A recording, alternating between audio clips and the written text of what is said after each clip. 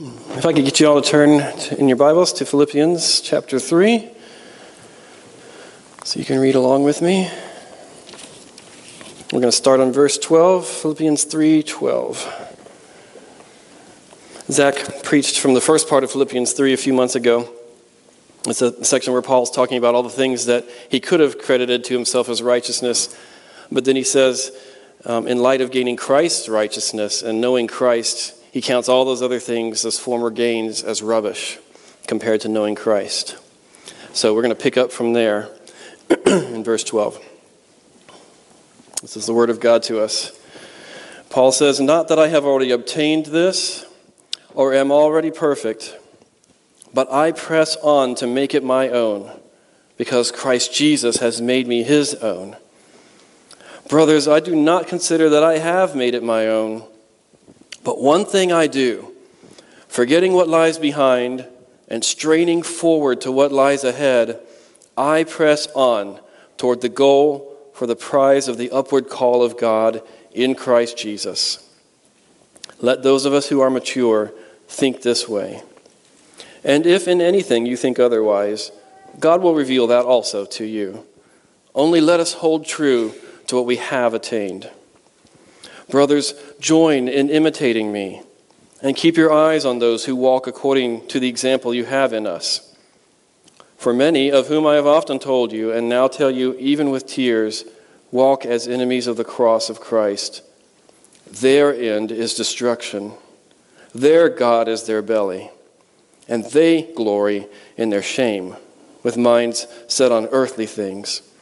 But our citizenship is in heaven, and from it we await a Savior, the Lord Jesus Christ, who will transform our lowly body to be like his glorious body, by the power that enables him even to subject all things to himself.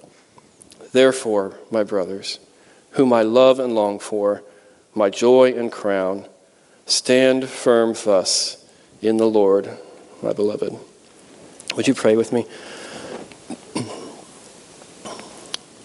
Father, as we approach your word today, you know that I'm inadequate to reach anybody's heart, and all of us are inadequate to change our own hearts. We all, myself and everyone listening, we are dependent on you to do the heart change. So I pray that would be the effect of your word this morning, that you would overcome the obstacles of our stubbornness and our laziness and our weariness, anything that's working to prevent us from hearing and being changed by your word, that you would work to eradicate that and allow us to soak in what you want to say to us this morning. Bring the change that you promise. In Jesus' name, amen. Amen. Well, as we attempt to digest God's word to us today, I believe this part of Paul's letter to the Philippians brings to mind, at least to my mind, two main questions. And they're really simple. One is, what is the prize? And the second one is, how do we get it? All right? Simple questions from a simple man. What is the prize? And how do we get it?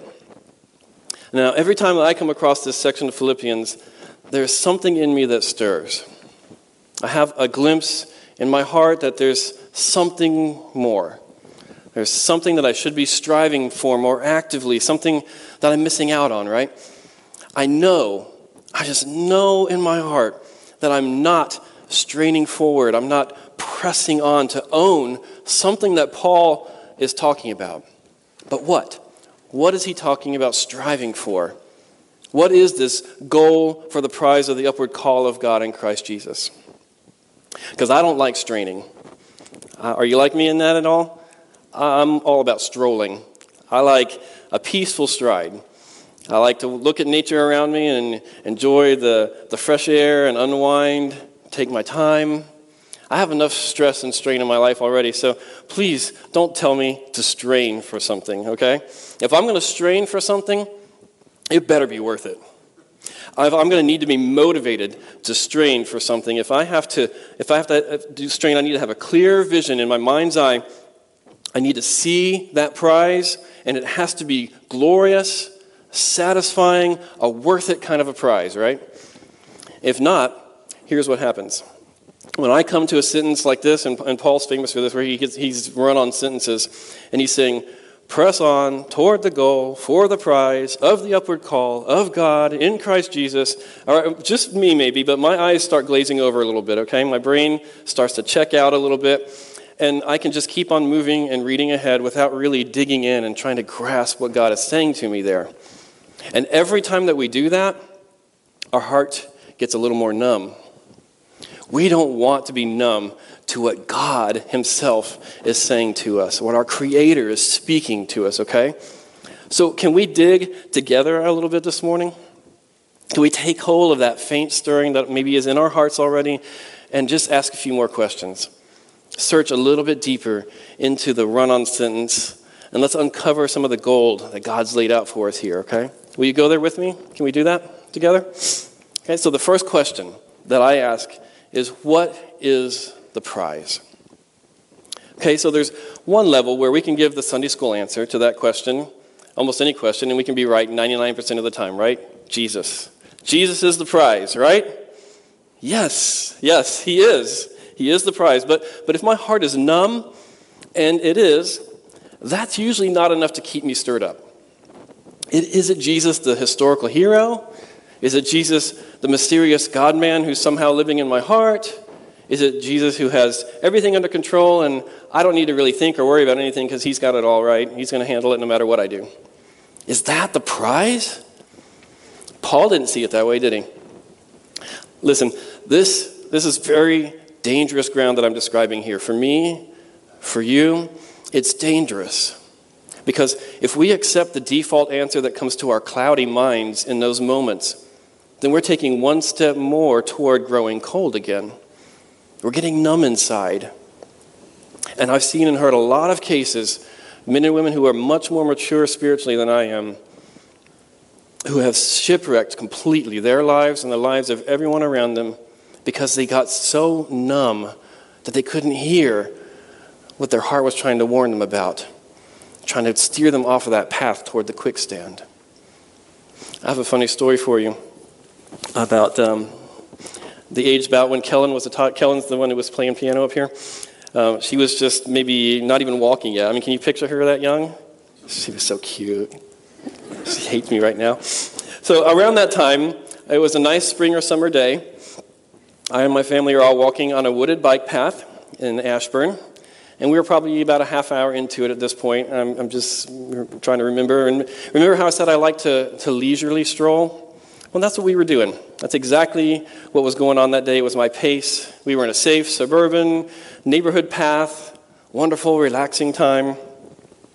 Michelle's pushing Kellen in the stroller, and I'm a little bit behind, maybe a lot behind. I'm trying to corral the older three out of the creek and out of the woods, back onto the path, and just trying to let them have fun, but also keep moving. She's way ahead. She's turned a bend where I can't see her anymore. And suddenly, and this is Michelle's perspective now, okay, because I can't see her. She says she's walking along, and out of the brush, a policeman jumps onto the path, and he's out of breath, and he's looking backward and forward. He sees Michelle, and he says, "Run! I'm chasing a guy with a knife." And and suddenly, Michelle, this is a classic story, okay, but the difference between her personality and mine. Michelle whips that stroller around. She says she's got it on two wheels, and she's like, strolling right back toward me, spinning and racing back, trying to catch up to me and the other kids. She looks at me and says, "Run!" And I'm never, ever going to live this down, okay? With my personality being one of calm, unrattled, cool logic, I want to know what's going on. Okay, of course. One doesn't just run without knowing all the facts, right? So, who said it? Where was he coming from? Where did he see the guy with the knife? Had the guy actually killed someone, or was he just whittling wood with the knife? What if he's in the direction that we're heading as we go back to the house? I mean, there's so many questions in my mind. So, after pausing long enough for Michelle to give up on me and leave me in the dust, I yell out to the kids, "Hey kids, come on. We need to leave." And I gather them, it's kind of hurriedly out of the woods, and we kind of maybe speed walk back toward the house. And of course, meanwhile, Michelle's already there with chairs up against the door and blocking everything, and she's safe. But I told you, I don't like to strain for anything, okay? But that's kind of what I mean by the warning that your heart's trying to give you when you're on a dangerous path and you're checked out mentally as you're reading God's word. The path seems like it's nice, peaceful, safe. I mean, I'm reading the Bible, right? But your heart is trying to stir you. The Spirit's trying to stir you through your heart to warn you about the danger that you're wandering right into. And you're just like, no, that's not a big deal. But in this case, it is a big deal. It's a huge deal. Because we're talking about the prize that God is offering to us. We're talking about missing out on the growth and maturity that we are going to need when those painful trials come. And they will come. When that happens, are we going to persevere through those trials with God's truth shaping our perspective? Or are we going to sink into the quicksand of despair and depression because our heart is numb? We haven't practiced. We haven't built up the endurance and the running pace that's needed for that trial. We haven't been straining forward or pressing on, and so now when we need it the most, our heart is too numb to react. That could mean the difference between those who slowly, surely, quietly press through the strain and through the mire and back to solid ground. You may know some examples in your history of Christians who have walked through those trials in such a way. It could be the difference between doing it that way and those who sink in despair and end up making stupid decisions that shipwreck everything around them. So let's not settle for the Sunday school answer, okay? Let's just ask the question again. What is the prize? Well, the prize, Paul says, starts with, it's the upward call. So what is that? What's the upward call? Well, Paul, the word that he uses here is the same word that he uses in his writings to refer to the call that God places on us to save us. So it's the call to salvation, the call to repent and believe. Repent, I'm going to get to that a little bit later, and believe that Christ Jesus has paid for my sins and credited his righteousness to my bank account. The upward call, as one commentator I read puts it might be Paul using the race analogy that he uses in 2 Timothy when he says he's finished the race. Maybe he's picturing a chariot race here, where there's a winner at the end, and the winner is called to the podium, and he steps up to the podium, and he receives the prize, maybe the laurel or a medal around his neck, right? The prize. We've been given a call to run the race and then step up to that podium for the prize. That's our goal, right? I press on toward the goal. The goal is how I view it when I'm in the race. So there's two different perspectives. I'm running the race and I have the goal. And then the upward call to the podium is how I view it when I'm done with the race and I'm receiving the prize. So I press on toward the goal for that upward call, the call of God in Christ Jesus. But am I there yet? Listen, this is critical. Am I there yet? Am I at the podium? Am I receiving the prize? Or am I still in the goal stage? If I already have the prize, then I'm not needing to press on or strain forward, right? So no, I'm not there yet. Paul wasn't there yet. He was pressing on. And I guarantee you, if Paul was pressing on, we need to be pressing on. So the Sunday school answer to our first question, what is the prize, isn't quite adequate. I have Jesus, yes. That's the historical thing that's happened to me at some point in the past. Or better said, he has me. He's got me. I've been bought. I'm adopted. I'm already a recipient of his prize. But I'm also not there yet. It's a phrase that Jeremy uses a lot in his preaching, the already but the not yet, because it's such a good description of where we are in God's storyline. The prize is multi-part. It comes in stages. So we already have the prize of salvation, but we don't yet have the podium prize, do we? It's still a goal that we're racing to obtain. Last week we sang the song, In Christ Alone. And as we were singing, we got to that one verse where it made me start thinking about what I was going to preach on this week. And it says, what heights of love, what depths of peace, when fears are stilled, when strivings cease. My comforter, my all in all. Here in the power or in the love of Christ I stand. So he says, when strivings cease. What does that mean in light of Paul saying that we're supposed to strain forward ahead for this prize? Is that song contradicting Paul here? No, but don't forget, we're looking at two different pieces, two different aspects of our salvation here. The already part, that our peace with God has been secured. Our strivings to gain God's pleasure, that kind of striving can cease. He's already pleased with us. We don't have to try earning it. Romans 5:1 says it this way, therefore, since we have been justified by faith, we have peace with God through our Lord Jesus Christ. So our strivings cease in that impossible goal for us to achieve on our own. So rest, brother. Rest, sister. Just rest. We have peace with God when we used to be his enemy. We have his pleasure. We're pleasing in his sight through the work done by our Lord Jesus Christ. So do this with me. Just kind of close your eyes for a quick second. Take a deep breath and picture resting. We're resting in the salvation, the good relationship that we have with God and that can never cease. Okay? Now then, there's the other part of our salvation. There's the not yet part. And here it's not a striving in the sense of an anxious trying to please him. But from that place of rest that I was describing, of peace, that place of knowing that I'm loved by him and he's pleased with me, from that place of receiving an absolutely undeserving and amazing gift of grace, now I just want to respond to that. I want to respond to that love by tasting more of what God has for me. I want, as one translation puts it here, I want to take hold of that for which Christ took hold of me. So I'm going to take hold of that for which Christ took hold of me. I've got the security. I've got the justification. Now I want to experience it. I want to taste it. I want to see it make a difference in my life. I want to feel the joy of the God who has loved me so much. I want to strain forward to take hold of that prize.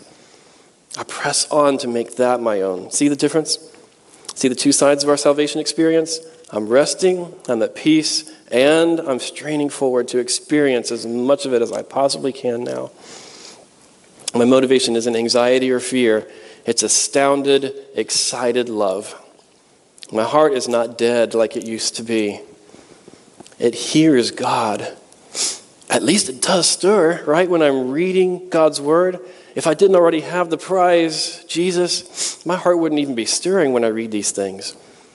So, if I'm reconciled to God, and my sins have been paid for, and I'm his, my heart is going to stir when I read his words like this. But the old man that's in me, the nature that I inherited from Adam generations ago, that old man is still struggling to claw out of the grave.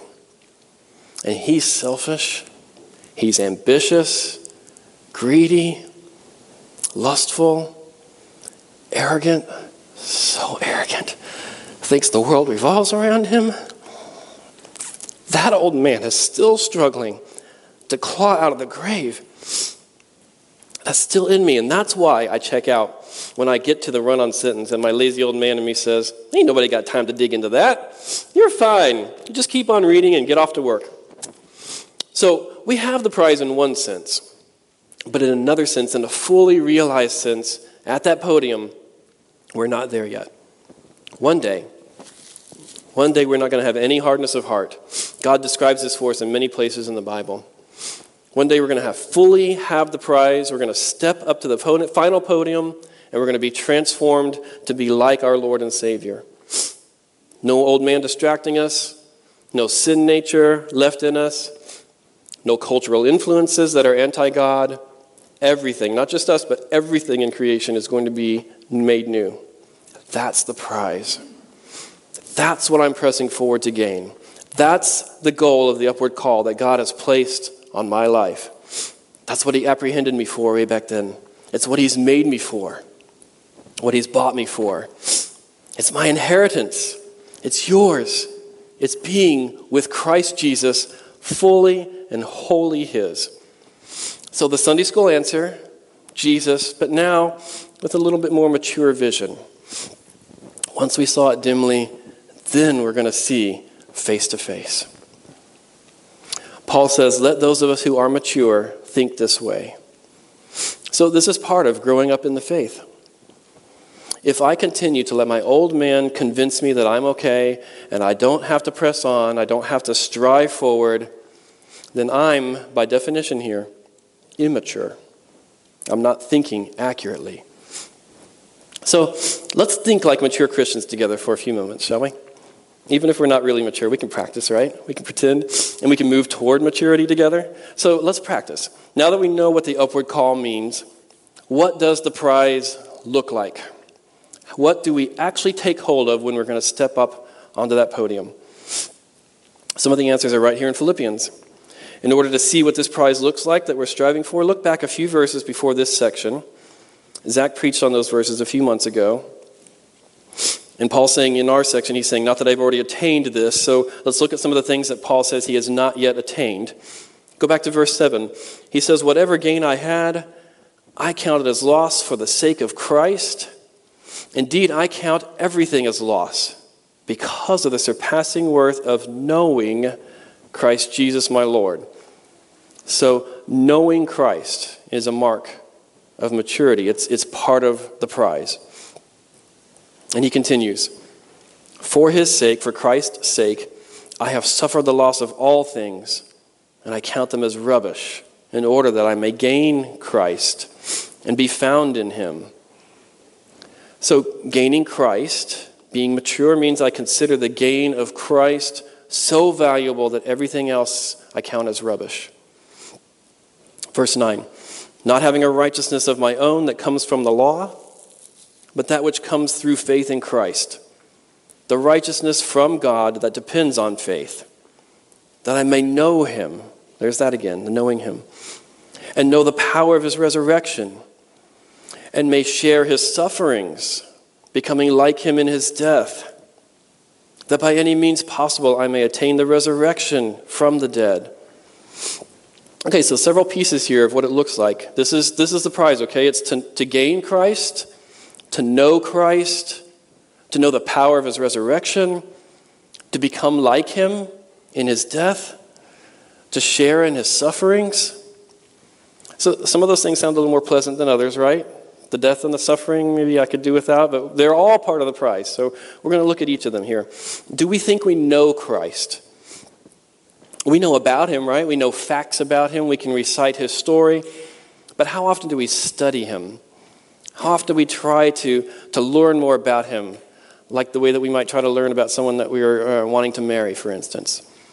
Or instead, how often do we fall on the excuse of just being too busy? Or we don't even try to carve out time to get to know him better. But if Christ is my prize, if I see it clearly that way, if I have that clear vision in my head, I'm going to make time for it, right? I'm going to pursue getting to know him better. So we have room to grow here, don't we?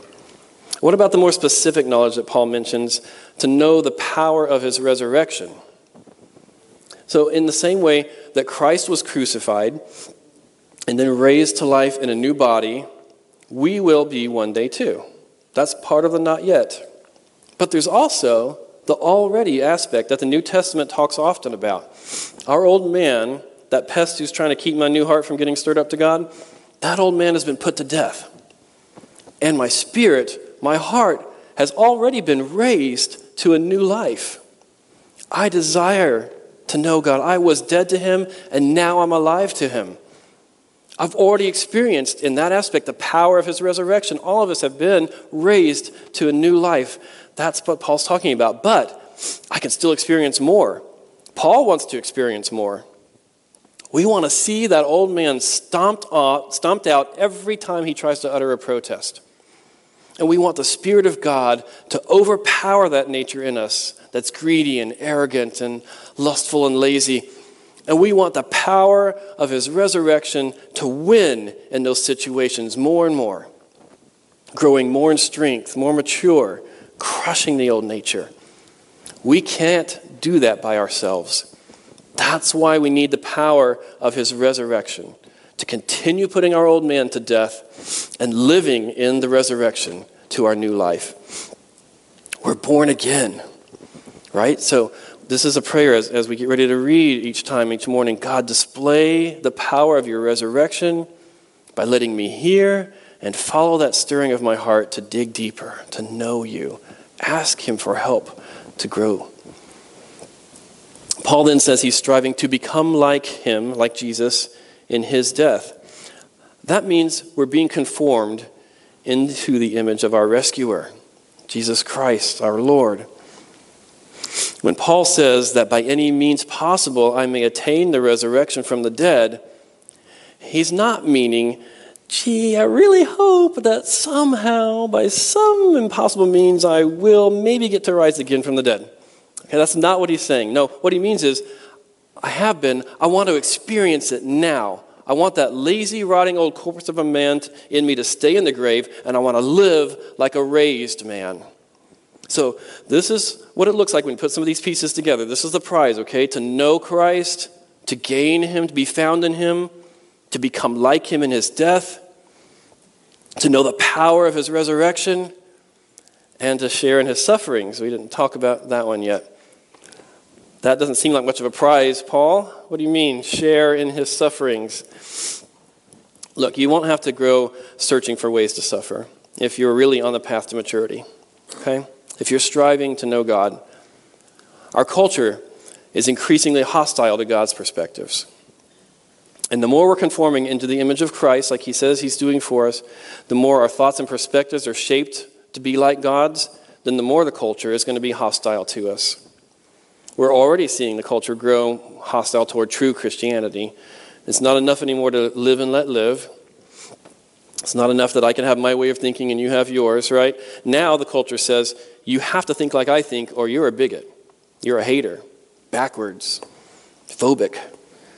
And we're going to see more and more what it means to suffer and to share in Christ's sufferings.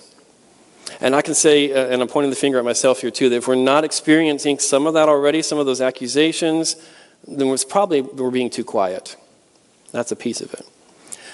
So there's also, though, the suffering that simply comes from being fallen people in a fallen world. So there's the one aspect of that's not even related to what we're doing or saying. It's just the fact that we're in this fallen world. It doesn't matter how old you are, teenagers, newlyweds, middle-agers, grandparents, all of us experience some kind of suffering because we're broken people surrounded by other broken people in a broken world. Christ also experienced this. But the Bible teaches us that we have to view suffering as both a bad thing that, yes, God hates, and a good thing because God uses it. He uses suffering, as grieving as it is, to accomplish good in us that can't be accomplished in any other way. A cross, of course, is the primary example of this, and Jeremy covered that extensively last week. The worst thing that could have happened in history was also the greatest thing in history. But there's even lesser sufferings, like being betrayed by your friends. Teenagers experience that. Adults have experienced that. Dreams that get crushed. The pains of old age. Even sickness and death that we can kind of get used to here in this fallen world. They're not good in and of themselves. God calls them bad too, but he still uses them to shape us, to draw us to himself, to refocus our attention, and many other good things that he does with it. That's why James tells us to count it all joy when we suffer, because it produces endurance, character, and hope.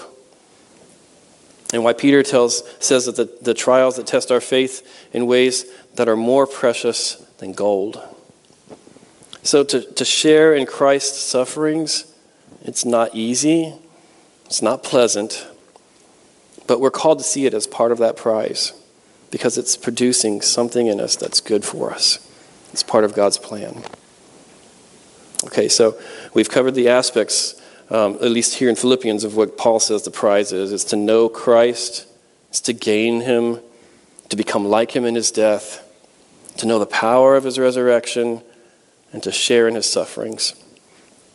And we spent most of our time in the sermon talking about question number 1, what is the prize? Because that's the key, at least for me, to being motivated. I need to see how valuable that prize is, how awesome it would be to experience that prize now, and then I'll be motivated to go after it.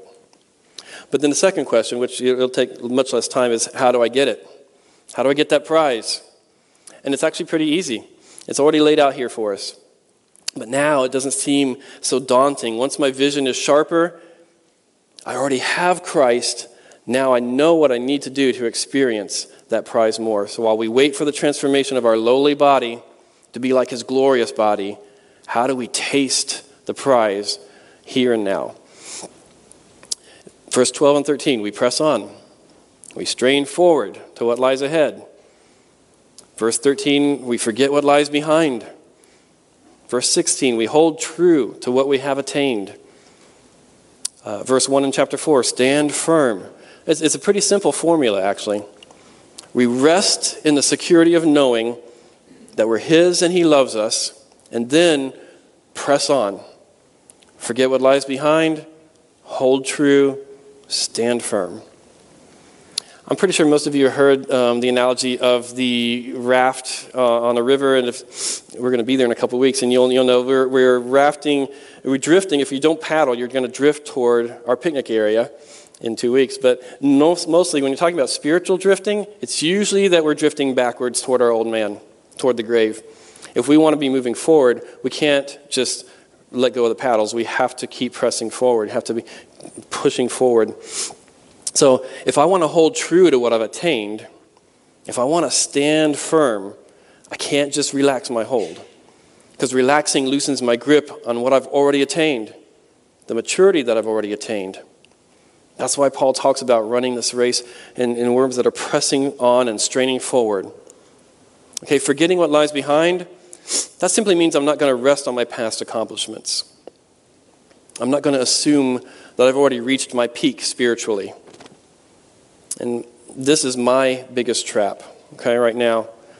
I can warn those of you who are younger than me, this is one of those pieces of what they call the midlife crisis kind of thing. I can feel like my best days are already behind me, that I've already been at the height of my spiritual growth. And I don't even expect to get any higher, to be more mature. In fact, I don't even think that I can go back to that peak of spiritual maturity that I had at one time. And that's a dangerous mindset. And I'm being attacked by it almost relentlessly these last few years. Paul is saying, forget what lies behind. Forget your past peaks. Those were blessings, yes. They were grace for that time, but it was for that time. Now, in this season, there's new grace. So forget the old, press on, strive to hold true to what you've learned, and strive to learn more. You're not done yet. We're never done. In fact, not even in heaven are we done. We're never done learning about the unsearchable depths and the riches of God's character, his grace, his ways, wisdom, love, power. We're never done learning about this God who loves us so much. So press on to make it your own because Christ Jesus has made you his own. And here's a piece that maybe you were hoping I wouldn't come back to. Repentance. Striving forward and forgetting what lies behind also means I'm putting behind me the former sins. That old man in me who's trying to distract me, he's not just annoying, okay? He's sinful. Laziness, lust, gluttony, greed, self-ambition, pride, all of those things are still in me, and all of those are labeled by God as sin, not just annoyances. And people who live in those things, live that way all the time, they're not just immature, they're enemies of God. And we were too. Look how Paul describes this in 1 Corinthians 6. He says, or do you not know that the unrighteous will not inherit the kingdom of God? And then he goes on to describe all manner of what unrighteousness looks like. And in verse 11 he says, and such were some of you. But you were washed. You were sanctified. You were justified in the name of our Lord Jesus Christ and by the Spirit of our God. And then back here in Philippians, verse 18. Chapter 3, for many of whom I have often told you and now tell you even with tears, walk as enemies of the cross of Christ. Their end is destruction. Their God is their belly. It just means whatever pleases them in the moment. And they glory in their shame. And we see that all the time, right? Things that used to be called shameful are now boasted about freely, with minds set on earthly things. But our citizenship is in heaven, and from it we await a Savior, the Lord Jesus Christ, who will transform our lowly body to be like his glorious body by the power that enables him even to subject all things to himself. So I can't just say, I'll try to be better. No, I need to repent of those sins and press on toward what lies ahead. I need to live like a citizen of heaven. That's present tense. He says our citizenship is in heaven, not will be. And I strive for that. Not because I have to make God happy, because he's already made me his own, right? I like how Matt Chandler describes repentance. He says we are continually repenting people, continually repenting. And that doesn't bother God. I am not, Matt says, I am not what I will be. I'm not what I would like to be yet. And I'm not where I'm going to be. And yet, even in the middle of all that mess, he's saying, his love for me, his dedication to me, God's commitment to me is unwavering. Listen again, God already loves you, Christian. He expects that you're going to need to be continually repenting because you're in the not yet season yet. Hey, he knows. He knows this. Don't try to pretend that you're beyond it. Paul wasn't beyond it, right? He says, not that I have already obtained this or am already perfect. You're not repenting in order to gain his affection. He's already adopted you. He loves you. Nothing will change that. The reason you repent, what you're striving for and pressing on for, is the prize of knowing him, becoming like him, experiencing the power of his resurrection now, not waiting until you die, not shipwrecking all the grace that he's lavished on you here in this life. So don't be like me and half-heartedly speed walk toward the goal. Be like Michelle, whip that stroller around and leave the sin behind you and run toward your home. Everything else is rubbish. Everything else is a danger that's trying to keep you from experiencing the prize. So run. And while you run, thank God for the grace to run, because that's from him too. He loves you, Christian. He died for you. He wants you to know him and the power of his resurrection in this life. There is more grace from him for you. So press on, brothers and sisters. Press on and encourage me. Encourage each other to press on. There is more for us while we run this race. Let's pray. Father, thank you for the grace to run, to press forward, to overcome the laziness. Thank you for taking us to that place where we can rest in the assurance of knowing you love us and not have to worry about that part anymore. And give us a clear vision of what you want us to taste and experience while we're here walking with you as we head toward that podium. Keep us from shipwrecking. Keep us from growing so numb that we can make stupid choices. Keep us humble and repenting, balancing the rest of knowing you and knowing that we're safe and forever yours with the striving to know you more and experience more of your resurrection power. We know that you will do this. You've promised to give it to us when we ask. That's grace. And we want to apprehend that grace. Amen. Well, thank you. Thank you for digging with me this morning to answer the question that came to my mind as I contemplated this passage from God's Word. I hope we all have now more clear vision of what that prize looks like and what it's going to be like when we step up to that podium to fully receive the prize from God. And we also know that while the prize is already ours, we can really enjoy experiencing a lot more of it as we run this race together. I asked Derek to bring back from last week, In Christ Alone, and to close the service with that. Because as we sing these words together, I hope they take on fresh meaning for you today. When strivings cease, we're resting in what has already happened to us. My all in all is talking about the prize, Christ Jesus. We sing about up from the grave he rose and sin's curse has lost its grip on me. That's the power of the resurrection working in us. No guilt in life. Our guilt has been paid for. No fear in death. I don't have to be scared to face the judge. He's my prize. Till he returns or calls me home. That's the podium, church. Here in the power of Christ, I stand. Stand firm in the faith. Press on. This is the power of Christ in us. So let's stand and sing this together.